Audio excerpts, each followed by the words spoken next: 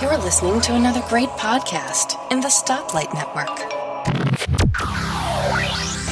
TechFan Podcast 139. I'm Tim Robertson, and as always, David Cohen is here.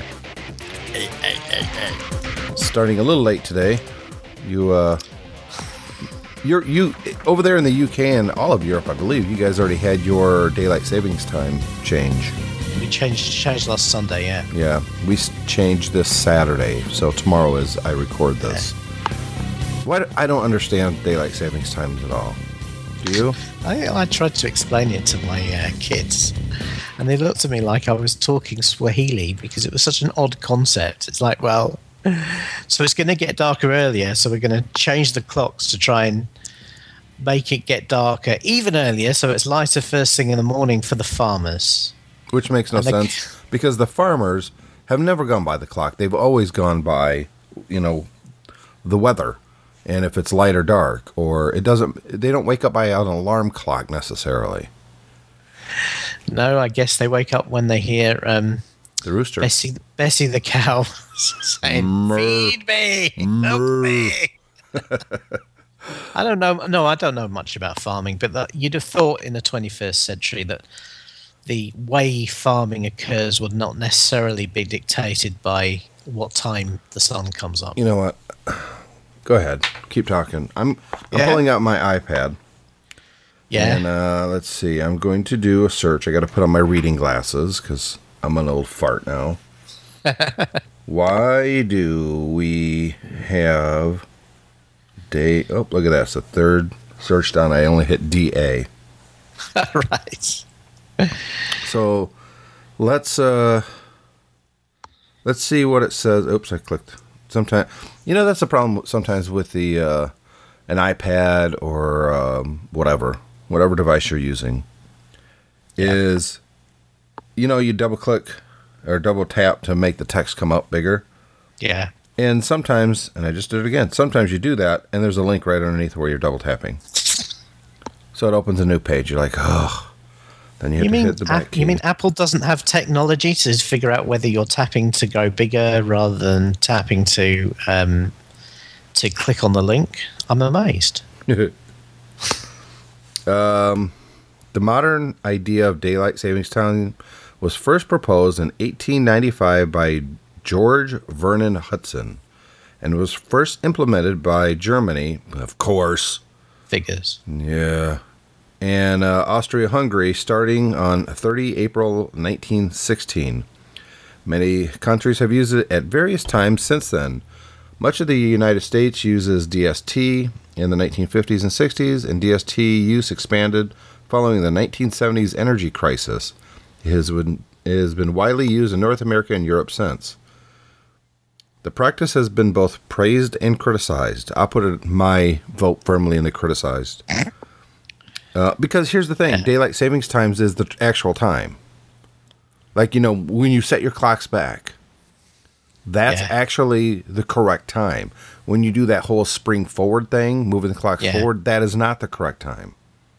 So the idea is to make it lighter in the summer, make it lighter later in the summer. Adding daylight to evenings benefits retailing, sports, and other activities that exploit sunlight after working hours, but can cause problems for evening entertainment and other occupations tied to the sun, such as farming, or to darkness, such as driving theaters. Yeah. Well, the problem is whatever you do, you're going to upset somebody. Yeah. So in that respect, it seems simpler to me to leave it alone rather than move it. Because you're moving it twice a year, that's twice a year, and people are griping about it, just like we are now. Yeah, and it's a disruptive thing. I don't know anybody. Everybody loves it when you fall back. Everybody loves that. Oh, I get to sleep in for an extra hour. No, you don't actually. You don't. Not if you have children, because they don't know. Well, you get them on a set schedule. This is the problem. This is what happened to us last weekend. Is both the kids were up extremely early because, as far as they were concerned, it was normal time to get up. So we didn't get any time in. So here's my question. How many devices, and you're going to have to do this in your head quickly, in your house do you have to manually go and change? I know the answer to this. So. Do you? Yeah, because basically there are 4 devices that I have to change. That's funny. That's exactly how many I have. Yeah. 4. Let me hear yours. There's a clock on the cooker. What's the cooker is then the stove? Yeah, the stove. Yeah, Yep. The clock on the microwave. Yep. And then there's 2 manual clocks in the house that don't have like radio or anything that have to be changed, and that's it. Everything else kind of picks it up. Mine is the stove, the microwave, and 2 alarm clocks. One in my bedroom and one in the kids' bedroom. Yeah, so it's the same thing. Same thing. Yeah, anything that's not connected to the internet or any kind of services have to be changed manually, and all of those things. Honestly, it's nothing to change, and that's not where my gripe comes from. If something isn't broke, just leave it alone. Except that you always know there's always a small group of people who don't get the memo. Yeah, well. Yeah, and either turn up somewhere early or aren't up when you go around to do something on that Sunday morning after it's changed. And I didn't know, it was so stupid, all this sort of thing. I mean, it's kind of again. I've never missed it. It doesn't seem modern. That's the problem. Yeah, I think that's exactly the problem. I kind of get it back in the 1800s where this idiot proposed, when he proposed it, but it doesn't make any sense now. We don't need it now. Yeah. I honestly don't believe we do. Maybe somebody out there listening disagrees. Lord knows I got enough disagreement last week with my rants against iWork. But I always wonder how you cope. I mean, it's hard enough in the States as it is because you have 3 time zones. But don't you have some states next to each other, one of whom uses daylight saving time, the other one doesn't? I'm pretty sure Arizona doesn't. I think they all do now, actually. Yeah? Maybe Arizona still doesn't. I'm not sure. My understanding was that everybody observes it at this point. Indiana was the worst because they left it up to the cities. Or at least the counties. So you could literally go back in time and then forward again in time by staying on a straight line. That is the most stupid thing I have ever heard. So if you live close to, where they have a time change, that can screw you up a little bit. I can imagine so. But it's not so bad now. But it used to be, you would have to call ahead. Okay, what time is it there right now? Because at some point, we were like a 2-hour difference from Indiana, and then we were only an hour difference. Oh, it was so confusing. You know what the problem is? Our concept of time. Time is an illusion. Lunchtime is doubly an illusion. Yeah. But the thing is that, our obsession with clocks and time, it's just like we should learn to let go. Yeah, absolutely. I agree with you. Who cares what time it is? Yeah, it doesn't matter. They need to get done, just do it.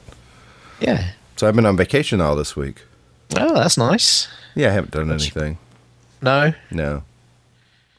Nothing at all? No. You just lied in bed the whole time? No, I played some video games. No, I did some cleaning, honestly. Yeah. Yesterday was Halloween. I know you guys celebrate that too. We do. Do you guys do it on the October 31st as well? Yeah. Yeah. How did it go? Do you take the kids trick-or-treating? Well, we didn't because trick-or-treating is relatively novel here. They've only started doing it the last few years, and a lot of people who don't do it really. And in fact, nobody knocked on the door last night. But Thursday nights is kids' swimming lesson night. So after school, we take them for a swimming lesson. Uh-huh. So we were doing that, but my youngest Charlotte, she insisted on dressing up in her Halloween costume, which was some sort of black fairy affair, which she was very pleased with. And so I came from work and I met them for dinner after they'd done the swimming lesson, and I was wearing a kind of a cool thing called digital duds. I don't know, you heard of those? Never. They're it turned up as a guy who invented it just for a kind of a cool thing to do, and it kind of exploded, and now it's his business. He's packed his job in to do this. So the idea is you get a T-shirt with some sort of design on it, and there's a hole in the T-shirt, and behind the hole there is a kind of a Velcro pouch that takes your phone, and you run an app on the phone that projects something through the hole in the T-shirt. So you can have kind of a zombie head with the eyes being pulled open by kind of metal grabs, and then the eyeball inside is moving because that's the projected thing from the phone. I was wearing one that was kind of like those portraits you see in the Haunted Mansion at Disneyland or Disney World. Mm-hmm. So it looks like an old guy's portrait, but the phone is the eyes. So the eyes are moving and blinking and looking around the whole time. I must admit, I kind of got a kick out of it. That I walked through the town centre to the restaurant where I was meeting them for dinner. Yeah, and people are kind of doing double takes as I walk along. And then when I walked in the restaurant, I could, everyone, they would look over me and I'd see their eyes drift down to my chest. Kind of, again, do this double take because they saw what I was wearing. But the kids got a real kick out of it. They thought it was very cool. So you kind of felt like a woman for a while. Everyone was looking at your chest. I guess so. I guess that my might eyes be are up here, guys. Yeah, I suppose that's how it would be. But yeah, I did it for the kids, and they enjoyed it. They thought it was fun. That's awesome. So they also do one which kind of is quite gory. It has like your chest and your ribs is all exposed, and then you can see the beating heart. And if you kind of jerk and like activate the motion sensor on the phone, then you see this hand come from behind the heart and kind of grab it and rip it away.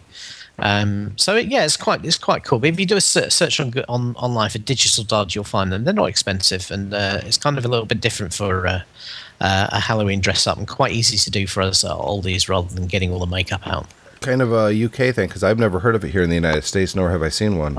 I was sure that the guy who invented them actually was American. He is tied up with an English company called Morph Suits. But if you go to morphsuits.com, you'll see they have a whole load of different ones there. Send me a link. I'll put it in the show notes. Yeah, cool. And I won't if you don't. So anybody going to our website looking for a link, if it's not theirs, because David didn't send me a link. The link is coming now. So not a whole lot for me going on in the tech world this week, obviously, taking a vacation. Yeah. I told you about the house across the street that's abandoned. Yeah. That I've been helping the guy with. Mm-hmm. Had an alarm system put in there yesterday or this week. And, it's the same alarm company that I use for my own house. But I got mine installed, 14 years ago. So I was kind of looking forward to seeing the new, sleeker, whatever you want to call it, kind of control pad. Yeah. It's this big, ugly, white, clunky thing. I couldn't believe it. The one I've got is half the size and does exactly the same thing. Is that one of those things where the more you spend, the better the alarm pad you get? Well, that's true in anything, isn't it? Yeah.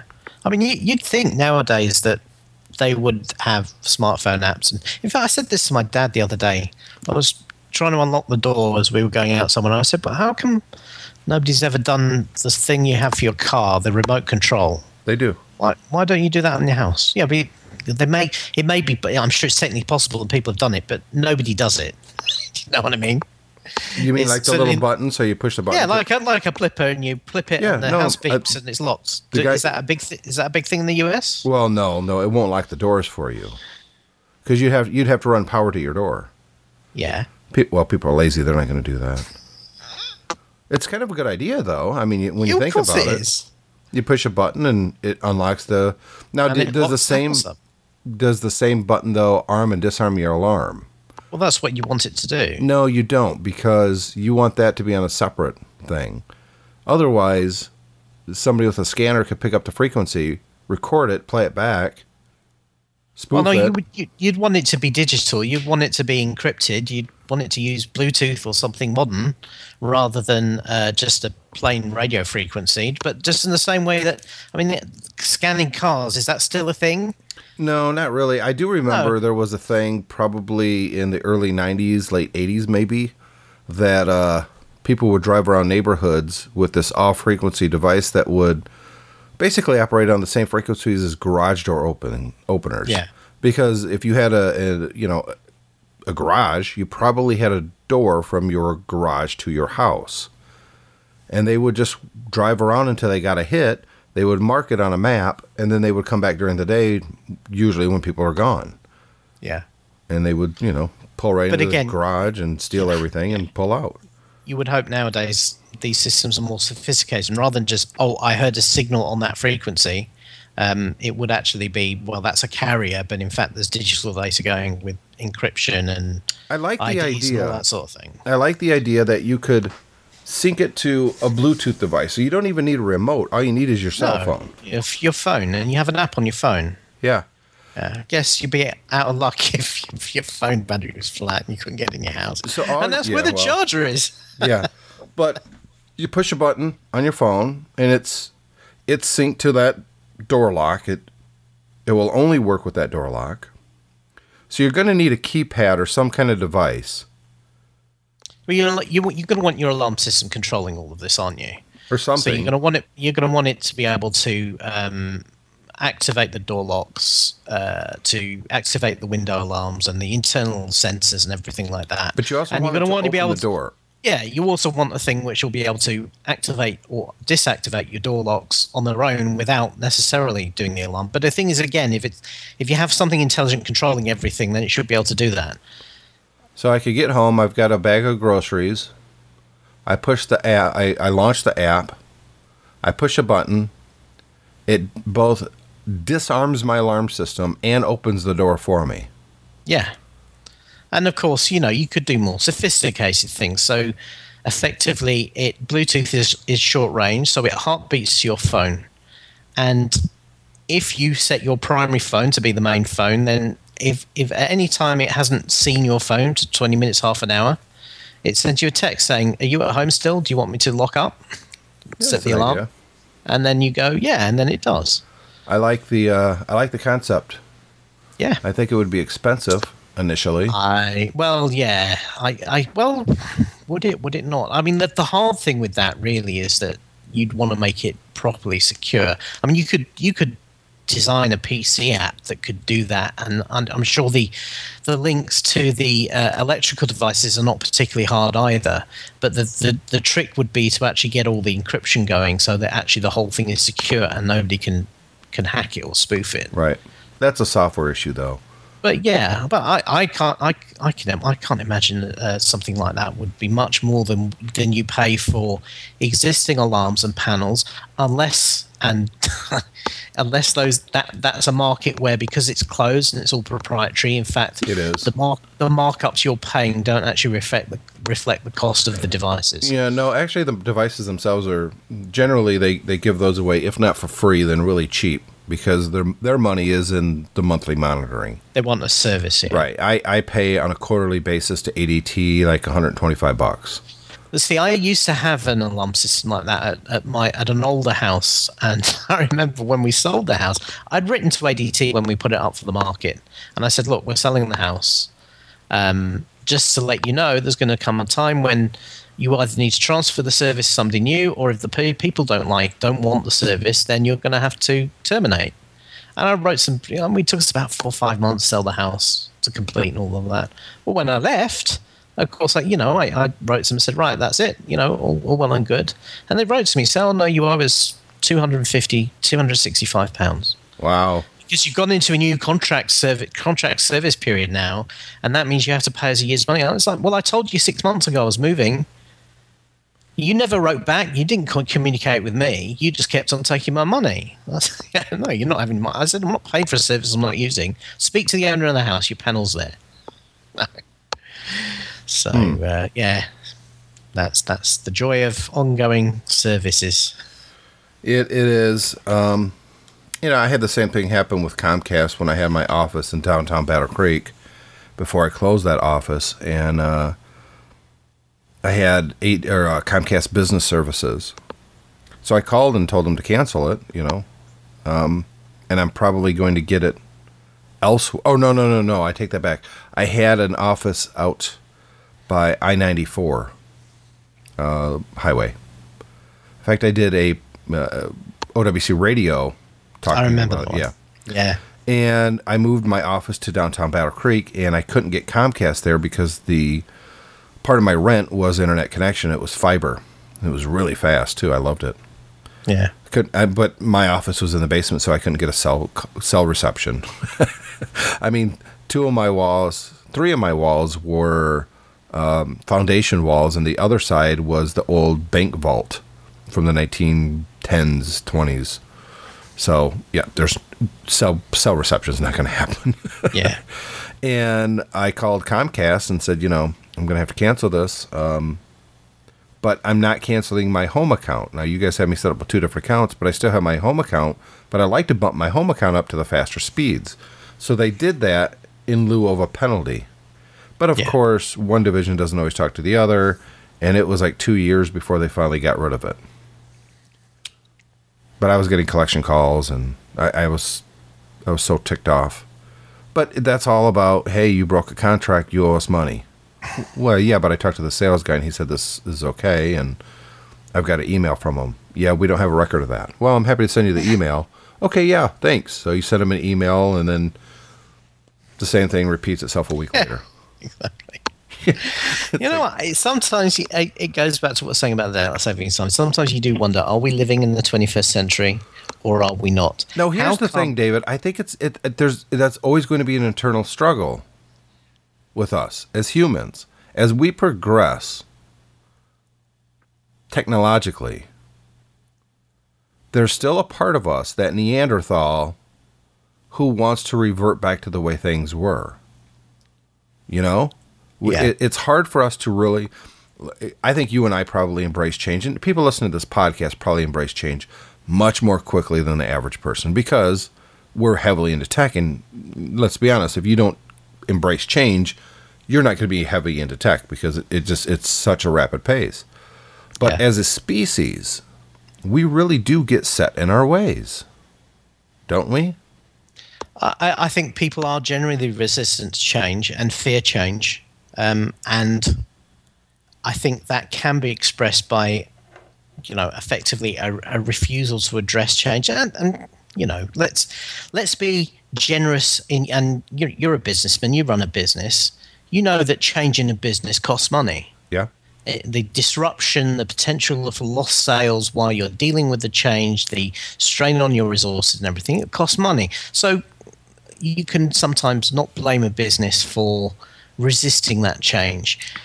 A lot of us feel naturally when we encounter things like this where practices seem to be stuck in the past. There's an inbuilt assumption that, they deliberately keep that on because it keeps them more money. They deliberately are archaic about how they communicate internally because that means the service stays on longer and they get more money.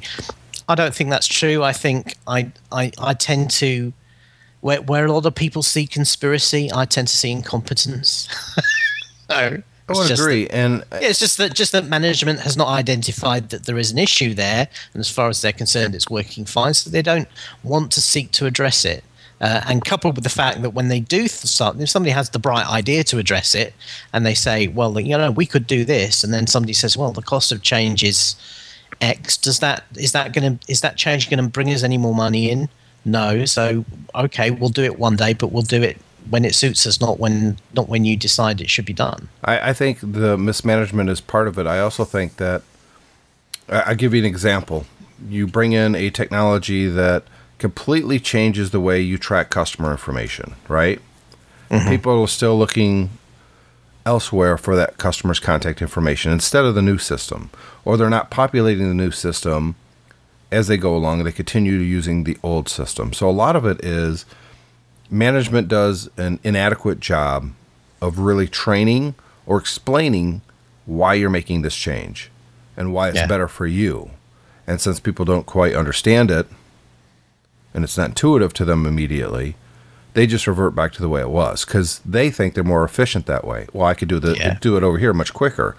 Well, yes, right now because you're used to it, but if you use this system for, say, 3 weeks, it'll be twice as fast. And it'll be more accurate, and it'll be this, and it'll be that.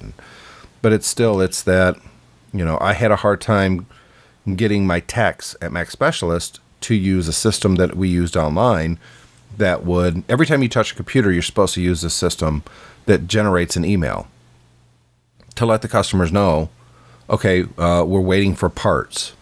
Yeah. Parts have been ordered. Your computer is under triage right now. Hey, it's repaired and it's ready to be picked up. Every customer should get at least 3 emails. right? Well, I could track exactly the emails that are being sent out.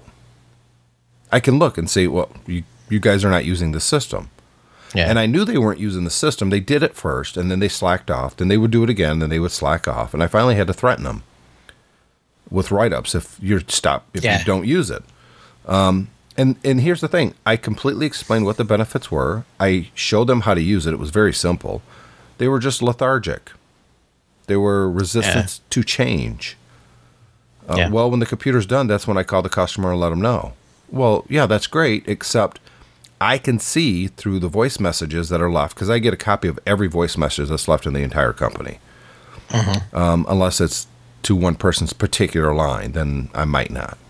But regardless, the call volume would go up. I'm just calling to find out what the status is of my repair is. Yeah. Well, when I saw that, I would go to our tracker program and go, oh, look, he hasn't been sending the emails. That's why they're calling again, because the customer doesn't know. Yeah. Now, initially, the reaction was, well, if we have their computer, what good's it going to do to send them an email? Because most people have either their multiple computers or mobile devices now. And the customer just wants to be informed on what's going on. But when they were using it, that call volume dropped to almost nothing. Yeah. And customers were happy. Right, because people knew. So as I continuously explained to our employees why this needed to be done and what the benefit was, we started seeing survey results from our customers that were more positive. They were much happier. Even though the cost of the repairs didn't change, they were happier because they were a better informed customer. And let's be honest, David, as customers ourselves, when we're better informed on what's going on, we're happier. Well, it goes back to what I said before, is a lot of people will assume some sort of conspiracy if they had in the absence of information. Right. They will assume it's a human tendency to assume the worst. And so if they don't hear from you, they'll assume that maybe the computer can't be fixed, or maybe it's been lost. Or you may be incompetent. Yeah, all of these things, but they're not. The last thing they're going to assume is, oh, I bet that they're working hard on it, but they just haven't got around to let me know how it's going. Right. I mean, how many times have you taken your car in for repair and you had to call to find out what was going on with it? Used to happen all the time. Yeah, and especially it still does it now. Yeah, especially if somebody says, "Well, I will call you," and then they don't. Right. So that is a thing. But all of those things are kind of. I think people in the know recognize those problems, and they also, most people nowadays recognize when they call up a service because they have a problem and they get somebody who's just basically a call handler, that having a go at that call handler is just not constructive, because those people don't have the organizational power to actually affect the change that you're looking for. Or worse, when you're calling about something like a repair and the person you're talking to, they have no idea. They're not the one working on it. They don't talk to that person. Yeah. They don't have information. Right. Can I take your information? Yeah. Can I take your name and number? I have them call you back, and then they don't call you back. Those things. So why don't we come up with a system, David? We'll use iPads. It's an online system, so this business would have to have Wi-Fi, which, let's be honest, most of them do now, with an external keyboard, like, that standalone ZAG keyboard or something, because that's also kind of a dock thing. You put your iPad in there. You would need to plug your iPad in so it doesn't run out of juice, but all you have to do to change for auto garages, for instance, you have to change two things at the beginning. You have to change your communication with the customer right at the beginning, and you have to ask for an email address. And you simply tell the customer, okay, this is all providing that the repair's not going to just take an hour or two. Yeah. And you just get their email address, and you make sure that mechanic stops every hour for 2 minutes on the car they're working on to go generate an email to the customer. Yeah, and it's not like the guys have to type, I mean, like you say, you can have a system so that the system then constructs an email that sounds like it was written by a human, but isn't necessarily written by a human. Right. So that they may have to put in something, like an invoice number or customer name or something like that, and then you give them a paragraph that just, you could type in your part of the message. But then it's just formatted in with the rest of the message. That's exactly what we use right now. Yeah. And the customer gets an HTML email with your company's logo at the top, your contact information, a link to your website, and it just lets customer know what's going on. You can use exactly the same system to do surveys. Yeah. So you can find out what your customers actually think. Let's go ahead and start this up, David.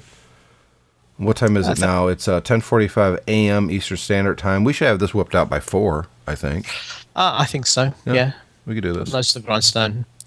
Get it done. Yeah. What really irritates me more than all of these things, because as I say, I think people appreciate that even within a business, sometimes these changes are hard. When you're dealing with a business or an organization electronically, and they have pushed you that way, that is how they have that's the channel they've used, to use a bit marketing speak, to interact with you. Yep. And then the way you kind of, they let you see behind the curtain to realize they're not actually using it smartly, and it's so irritating. Prime example, email mailing lists. Yeah. I go to VMworld every year, and so I go to VMworld and they give you a badge, and obviously the badge has a barcode on it that's linked to my VMworld account, and obviously I paid to go to the conference. So VMworld has all sorts of information about me. So as you're going around the conference, whenever you interact with a staff member or somebody on a stand, particularly if they're giving you information that you're interested in or you're asking questions and that, they want to scan your badge, so they've got a record of your visit to the stand. And of course what happens then afterwards is that you get a lot of marketing. You get automatic. The deal is you get signed up to marketing lists as a result of that interaction. What irritates me is that, so that whole process has been electronic from beginning to end. I sign up for my conference online. I pay for my conference online. I may even book my tickets to my hotel through VMware online. I then travel to the conference. I register electronically. I put my details in, they give me my badge, my bag, all of this sort of thing. And then I'm going around the conference floor, and every interaction I have, that badge is scanned by a handheld Wi-Fi scanner. And my addition to that mailing list is automated online. Right. So when I start getting, and obviously, particularly for me, being somebody from the UK, I start getting a lot of American email from guys who only really sell to the American market because it's the American show. So an awful lot of it I don't really want. It's not relevant to me. I click the unsubscribe buttons at the bottom of those mails. Normally after got about the third or fourth one. Yeah. I'm thinking, I really don't need this. I get it on. And it goes to a web page and it says, are you sure you want to unsubscribe? Sometimes it might ask you why you want to unsubscribe. But there's a button at the bottom that says, click here and you'll be unsubscribed. Yep. Then 2 things go wrong that wind me up. First of all, is very often I will then get another email confirming my unsubscription, which is so stupid because the reason I pressed that button, I didn't want any more email from them. The second one, and this really ticks me off, is you get a screen that says, thank you very much for opting out of our subscription. We will address this immediately, and we guarantee you that within 15 working days you will receive no more email from us. And you look at that and you go, what? 15 days? What are you, crazy? 15 working days? You know what the one I hate is, and I see this more than either one of those, I see the ones where you unsubscribe and it says you're off the list, and then you get an email that says, we're sorry to see you go. Yeah. Like, people are going to read that and go, oh, they're so nice. What was I thinking? Of course I don't want to quit. I'm back in. Their attitude is that perhaps you went through that whole process by mistake and you didn't really mean to move from their unsolicited marketing list. Yeah, I unsubscribed from some list. I don't remember which one it was. This was a couple of years ago now. So I click the unsubscribe button. I go there, and it gives me are you sure you want to unsubscribe? Because someone may accidentally click that button in their email, right? That link. And it says, hey, Tim at mymac.com, are you sure you want to unsubscribe from such and such list? Okay, that's cool. So I click yes. that page goes away and just a text comes up and says, "See ya." That was it. And I was like, never got another email. They didn't re-solicit me for anything. I didn't get the "sorry to see you go" crappy email. It was just "see ya." I was like, I kind of like that. Yeah. It almost made me want to rejoin it. Yeah, you really do have to wonder, why these strategies occur and why. To go back to that 15 working days, it's like, what are they doing? Right. That would imply that there is some guy somewhere with a desk and a big in tray. And what happens when you click the unsubscribe is it prints something out and it gets put in his in tray, and it takes him 15 working days to get to it and actually make sure you don't get any more email. Yeah, even though we know it's just an automated thing, but they delay the unsubscribe so they can hit you a few more times with emailing.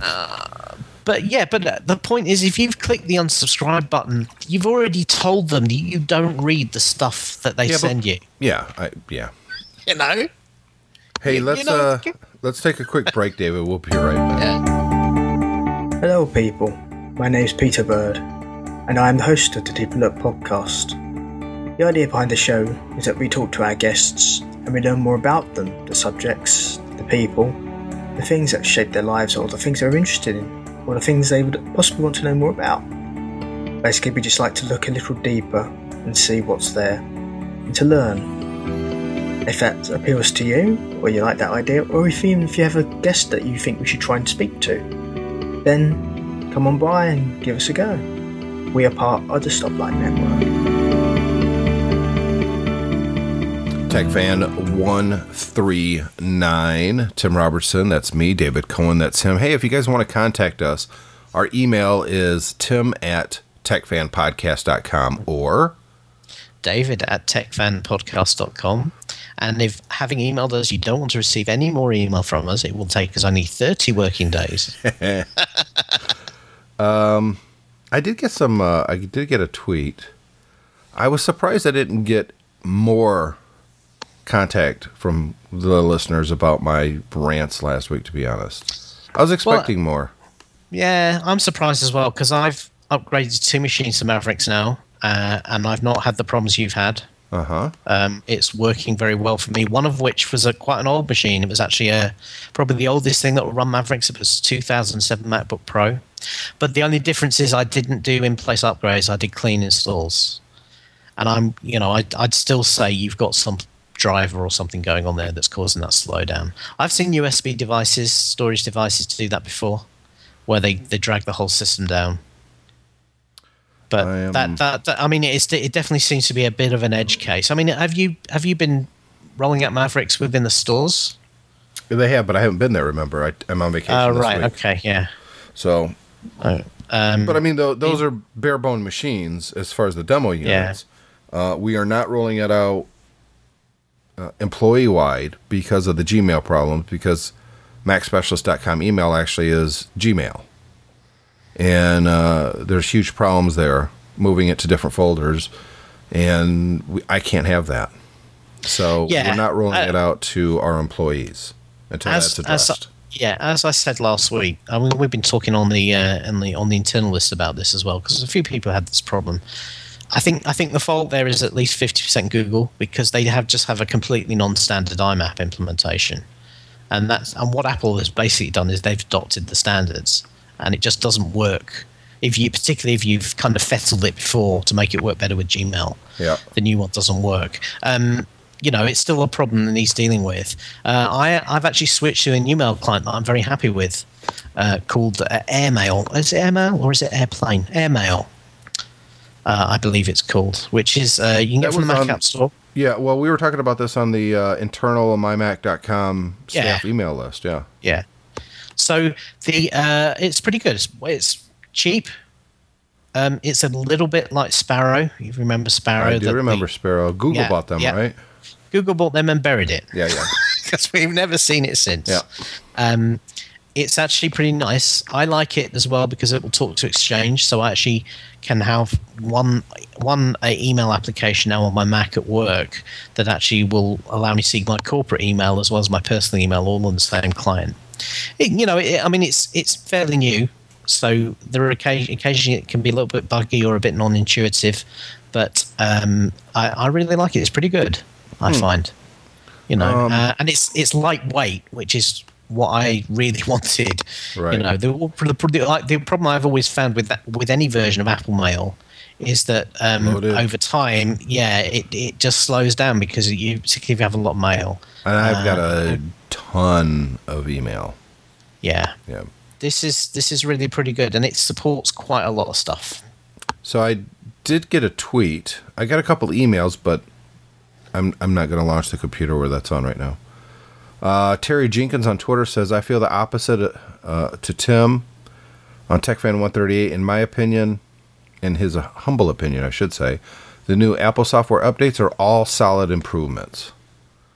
I don't see there's any improvement with the iWork apps at all. I mean, they're all step backs to me.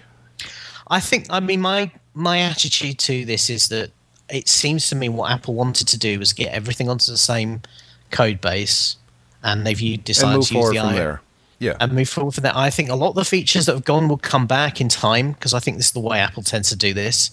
So features will come back in future releases, but what they want to do is they actually want to get a harmonized platform so that you get the same sort of experience and more important, the file compatibility between the same app on iOS and Mac.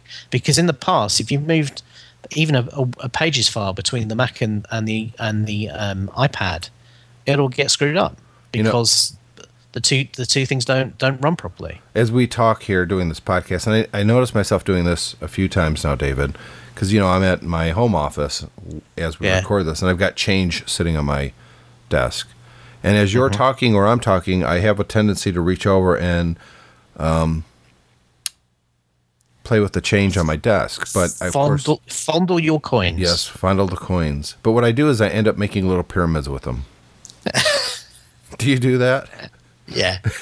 So I've got two pyramids right now. I've got a 3-line pyramid, which is 3 pennies on the bottom, 2 dimes, and then 1 nickel. But the other one I had an odd assortment, but I worked it out. It's a 4-line pyramid. 2 quarters, 2 pennies on the bottom, then 3 pennies, then 2 dimes, then 1 dime. So is there a relationship between the quality of my conversation and the way the coins get stacked? Complexity of the coin pyramid. The more boring I am, then the higher the coins get. No, because I do half of it when I'm actually talking. So, hey, did you have you gone to mymac.com within the last day or two? Not recently, no. No, you should go there. I've got a brand new review up there. You're clicking right now, aren't you? I am, yeah. Yeah, it's the second one down. It was posted yesterday, which was, of course, Halloween. It was a review that I've been writing now for 6 months. Literally, I'm not kidding. It's taken me 6 months to finish it. Every time I would start going back to finish the review, I couldn't push through it. I don't know why. Maybe you're going deaf in the key clicks. Yeah, maybe. So it's the DOS Keyboard Model S Ultimate from Meta.Corp. This is the one that got a lot of play about a year ago or so. Yeah. $140 US. It's the one that I've got sitting here on my desk right next to me. I do have to eventually box it up and ship it back to the company. And you're not gonna say, look, let me throw some money in there. No. I would like to keep it. Some part of me would, but I still have the Space Saver M, which is the IBM model keyboard, and that's down there on the floor between 2 cabinets. So I could pull that back out. But this was I think they gave me 45-day loaner. I've had it for like 8 months. So I have to send it back. It's a great keyboard. I gave it a 10 out of 10, which is very rare for me to give anything that high of a score. But and honestly, I probably should have only given it a 9 out of 10. There is a few minor problems with it.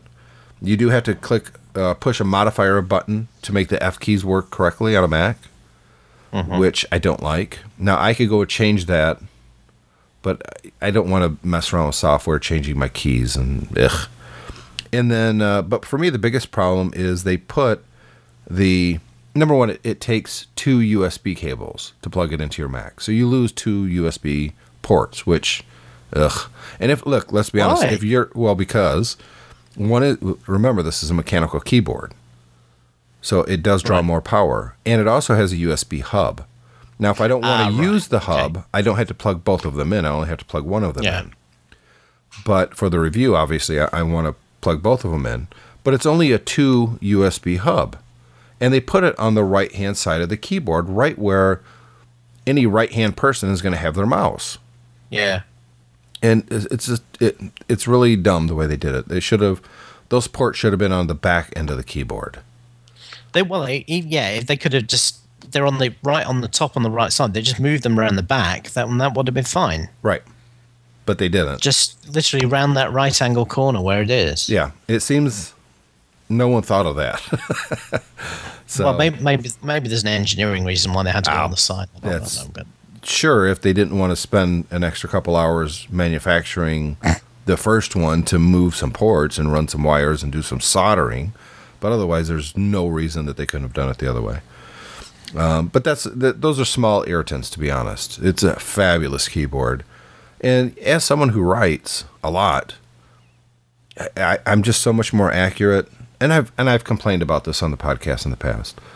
Yeah. The keyboards that come free with Apple devices, I think, are terrible. I know a lot of people like them. I hate them. The chiclet keyboards. Mm-hmm. And then the ones that come with PCs are even worse. They're terrible keyboards. And mice, keyboards, and trackpads, these are the things that's what you're using to interact with your computer all day long. Yeah. Why is that the weak point? That's the one part that you actually touch on a hourly basis. Well, that and the screen as well. And I always that's on iPads and stuff. But that's your eyes. I mean, and they do. Well, but Apple, for instance, everything's a Retina display now for the most part. Not on the iMacs, but still, I mean, they made that better, and yet the keyboard just kind of languishes. And it's the same keyboard, in essence, that Apple's had for what now, a decade almost? Well, because a lot of people do like it, and you actually read reviews of Apple stuff, and a lot of people say the keyboards are good, particularly on the laptops. That's ignorance is bliss speaking. Well, yeah, I must admit, recently I switched from the wireless keyboard on my Mac Mini in work to a Logitech Mac wireless Denuvo for Macintosh keyboard that I had lying around at home, and I kind of just thought I'd get it out again. And actually, it's far superior to the Apple keyboard. It takes up more space because it's bigger, but it is much, much better. And the principal reason I changed to it was because the wireless keyboard, the batteries in it last about 2 months. Yeah. This Logitech, I've had it for 2 years, and I used it for at least a year before I put it away, and it's still got the original batteries in. The original batteries. Yeah, it's got it. I mean, it actually says in the box that they expect to get a 2-year battery life out of it with constant use, and it's just like that's the way it should be because it's only a keyboard. Yeah. And the problem with it, you know, if you have a wireless keyboard, the wireless trackpad is not much better in terms of battery life, and you have those things, and you don't have a whole load of batteries lying around, and all of a sudden they die. You can't use your Mac anymore. It's yeah. Let me see. Non-optimal, I would say. Yeah, but the kind of weird thing about these clicky keyboards is they used to give these away with a computer, and now you can't get them except for spending over $100. I don't understand how that is. The only one I could figure that comes for me, and I'm talking about desktop, the only one that I like, maybe. It's been so long since I've used one, to be honest. But the only one that I could think that I might like more now than the IBM Model M, which is what the DOS keyboard is based off of. It's kind of a relative, but it's not a true IBM Model M. That's where the Space Saver M comes in. Yeah. Is the Apple Extended Keyboard 2. And I think I'm looking here. Let me see. Apple Extended Keyboard 2... OS X. Is anyone? No. Let me do. Yeah, that's my favorite keyboard, kind of. There was a later model that came out, but it's if you do a Google search, it's a little hard to figure out which one I'm talking about. This is the beige one. Right. I had this with a Performa and with a Quadra, and I really liked that keyboard. But Yeah. there's still something about the Model M's, the throw to them, that mechanical throw. And the DOS keyboard feels, and I say this in my review, it is the keyboard for a typing connoisseur. It really is. It's just so good. But anybody who wants to read my review, go to mymac.com, scroll down a little bit, you'll find DOS Keyboard Model S Ultimate review. And it's first review I've done in quite a while, David. Yeah, I've still got a couple outstanding. I took a whole load of stuff for review while I was off with my back. Yep. And I've still got a couple of items that I haven't finished the reviews yet, and I need to get on and do them. One of them actually was for a very cool device, which was a what are they called now? The one of those camera mounts that the people like wear on their helmets and stuff. No, the ones with not the GoPros, the one the professionals use, the Steadicam. Oh yeah, Steadicam, yeah.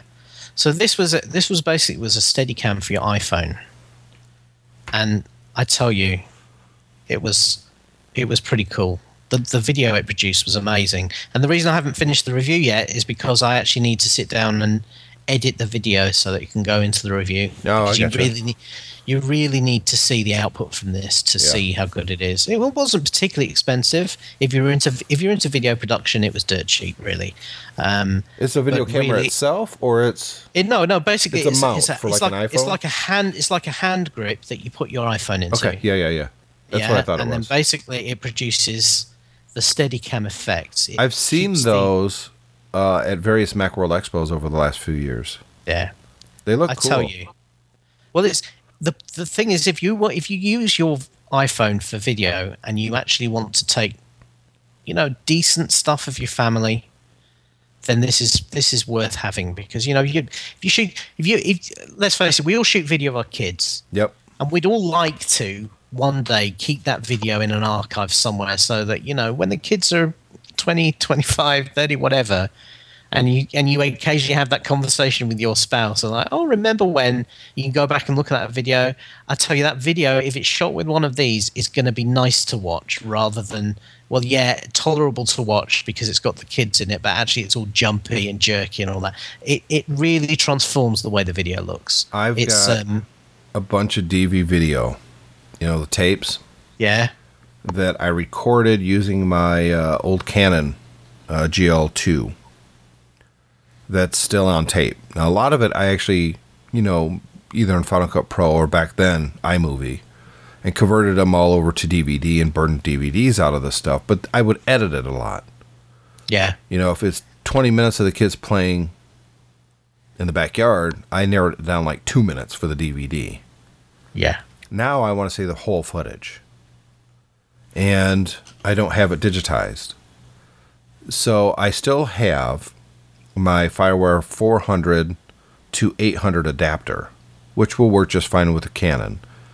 But I find issues sometimes. It doesn't always work correctly, this camera and a newer machine. So soon I need to start, hooking this camera up to my iMac and just start importing this and then exporting it as a QuickTime movie. This is one of the reasons I like to keep old machines around. Yeah. Because there are times when, rather than go through the hassle trying to figure out how to get that stuff talking to new kit, new operating systems and all that sort of thing, it's easier just to pick up the old titanium PowerPoint you got. Yeah. Plug it in. You're absolutely get right. the stuff off it, and then move it to the new machine. You're for right. everything. My problem there is I've been trying to downsize a lot of that stuff. Yeah. For personal reasons. I just don't need that much stuff anymore. No, well, I'm in the same position. I've got it coming out my ears, but I'm trying to pick the bits that I want to hold on to for those sorts of reasons, because that's exactly when you want it. Is those old videos, the old Although I mean, let's face it, it's not going to be long before you're going to be in a position where you get a piece of software on an optical disc, or you have a CD. I can imagine a situation in the next 5 years when you look around the house and realize you don't have a single optical drive. Well, I'm at the point now. I mean, the footage that I'm talking about, nothing is newer than 7 years ago. Yeah. So my oldest daughter, second year of college, I want to see the videos from, 10, 11 years ago. Yeah. And I want to see that, and I can't easily see it now. Yes, I can hook the camera up to the television. I can still do that and play it there, but that's not how I want them. And I want to digitize all this stuff. And well, yeah, I mean, let's face it, that camera and those tapes not going to last forever, are they? no, and that's what scares me. And what I want to do eventually, my workflow is probably going to still be using the new iMac once I get the camera working correctly with it. If I can get it working either with Final Cut Pro, Premiere, or iMovie. Those are my three choices. If I can't get it working with any of those, I'm going to have to find an old machine with an old piece of software and do it that way. Hook up my OWC Voyager, stick a 2 terabyte drive, and just import, the raw footage to that drive. Yeah. And then work off that raw drive till I can create, the one file of that event.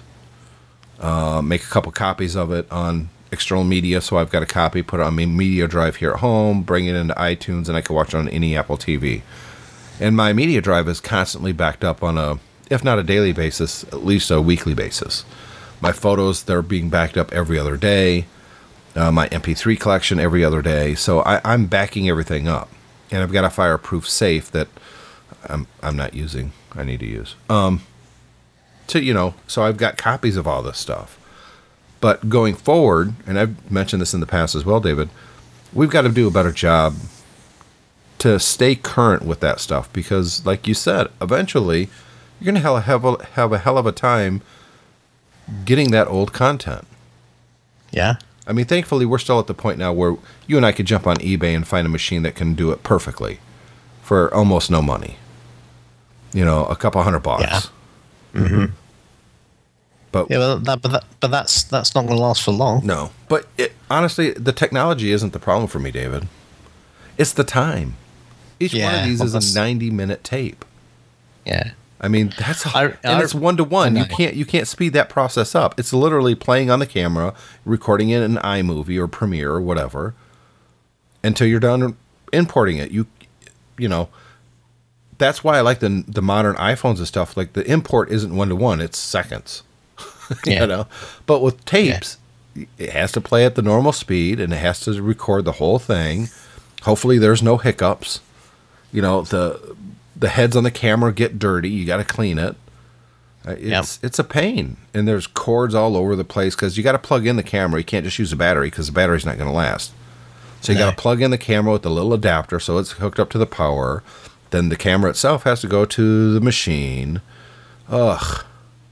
You got to have the right cable. They've got to have the right cable because right. They didn't have standard FireWire ports on. They didn't have that little tiny one. Yep. So you got to go and find the box. Well, that's what I've got. That's a FireWire 400, but it's the small one. I've got that to a FireWire 800, so I can do it. It's not a problem. But I just start thinking about it, and sometimes it just seems overwhelming. And here's the thing: the tapes are in this little drawer right on my desk. They're right there. Yeah. The camera itself is in a drawer right next to my desk. It's right there. Yeah. So is the cable. I can do it. Yeah. I tell you, even if you've got the stuff digitized, you've still got a hell of a job there. I was having a conversation. Well, it is, but it's still time. It is. I had a conversation with somebody a couple of weeks ago, and we were talking about my son, who's now 11, about what he was like when he was a small baby. And I started thinking about where all the pictures I have of him at that age are. And I realized that back then I wasn't on Macs. This was before my Mac came into my life. I had a PC. And I seem to remember, and I had I had an early Sony digital camera. And I seem to remember that I had photos of him that were in it was called something like Adobe Photoshop Album. Yeah. Yeah, it was a very early attempt at a digital asset management system. It was it was kind of like a very cut down version of the early versions of iMovie for the PC. Now, I have all of that data somewhere because I've never ever wiped a PC without or a computer without backing it up, and I've kept all the backups. And I actually have a directory on my Drobo that probably has, probably nearly 900 gigabytes of backup data for every machine I've ever had, and those photos will be in there somewhere. But you know what? Actually finding them is going to be quite a big job. Especially if you want to start using some of the new modern features in iPhoto, which is I'm going to have to. I'm going to have to hope that that Adobe Album did not store them in a proprietary format, a database. Yeah, even that the actual raw JPEGs are still there. Because if they're not, then it's going to have to be firing up a virtual machine under XP and trying to find a copy of it to get that database in again, to get the JPEGs out. And all of this stuff takes time. Yeah, you could always. Yeah, that would be difficult. You can always use screen capture and pull it that way, but yeah, but they'd look like ass then, wouldn't they? But the important thing is you'd have them. I'd have them, yeah, but this is the problem when as you talked about staying on top of this stuff. You do kind of have to. You have to move everything over with the times, whereas before you'd stick a paper photo in an album and that was it. That was, unless you had a fire or something, you had those pictures. But now they're kind of lost to the world until I get around to digging them out again. Yeah, fun. All right, man, we should wrap up this episode of Tech Fan 139. Yep. Next week I may have an iPad Air. Ooh. I look forward to hearing about it. Yeah, and I'm off to Hong Kong again in a couple of weeks, so I'm hoping that the iPad minis will be out by then so I can pick one up there. Yeah, I know the full-size ones are. Yeah. I saw some reports that Walmart has actually got them for $20 cheaper already, so... yeah, I'm looking forward to hearing what you think about it, because I'm very... Look, you've already said that you really like the iPad mini. Well... Yeah. This is a faster, better screened iPad mini, so I'd like to hear what you say about it. Yeah. All right, man. I'll see you. All right, see you soon. Bye.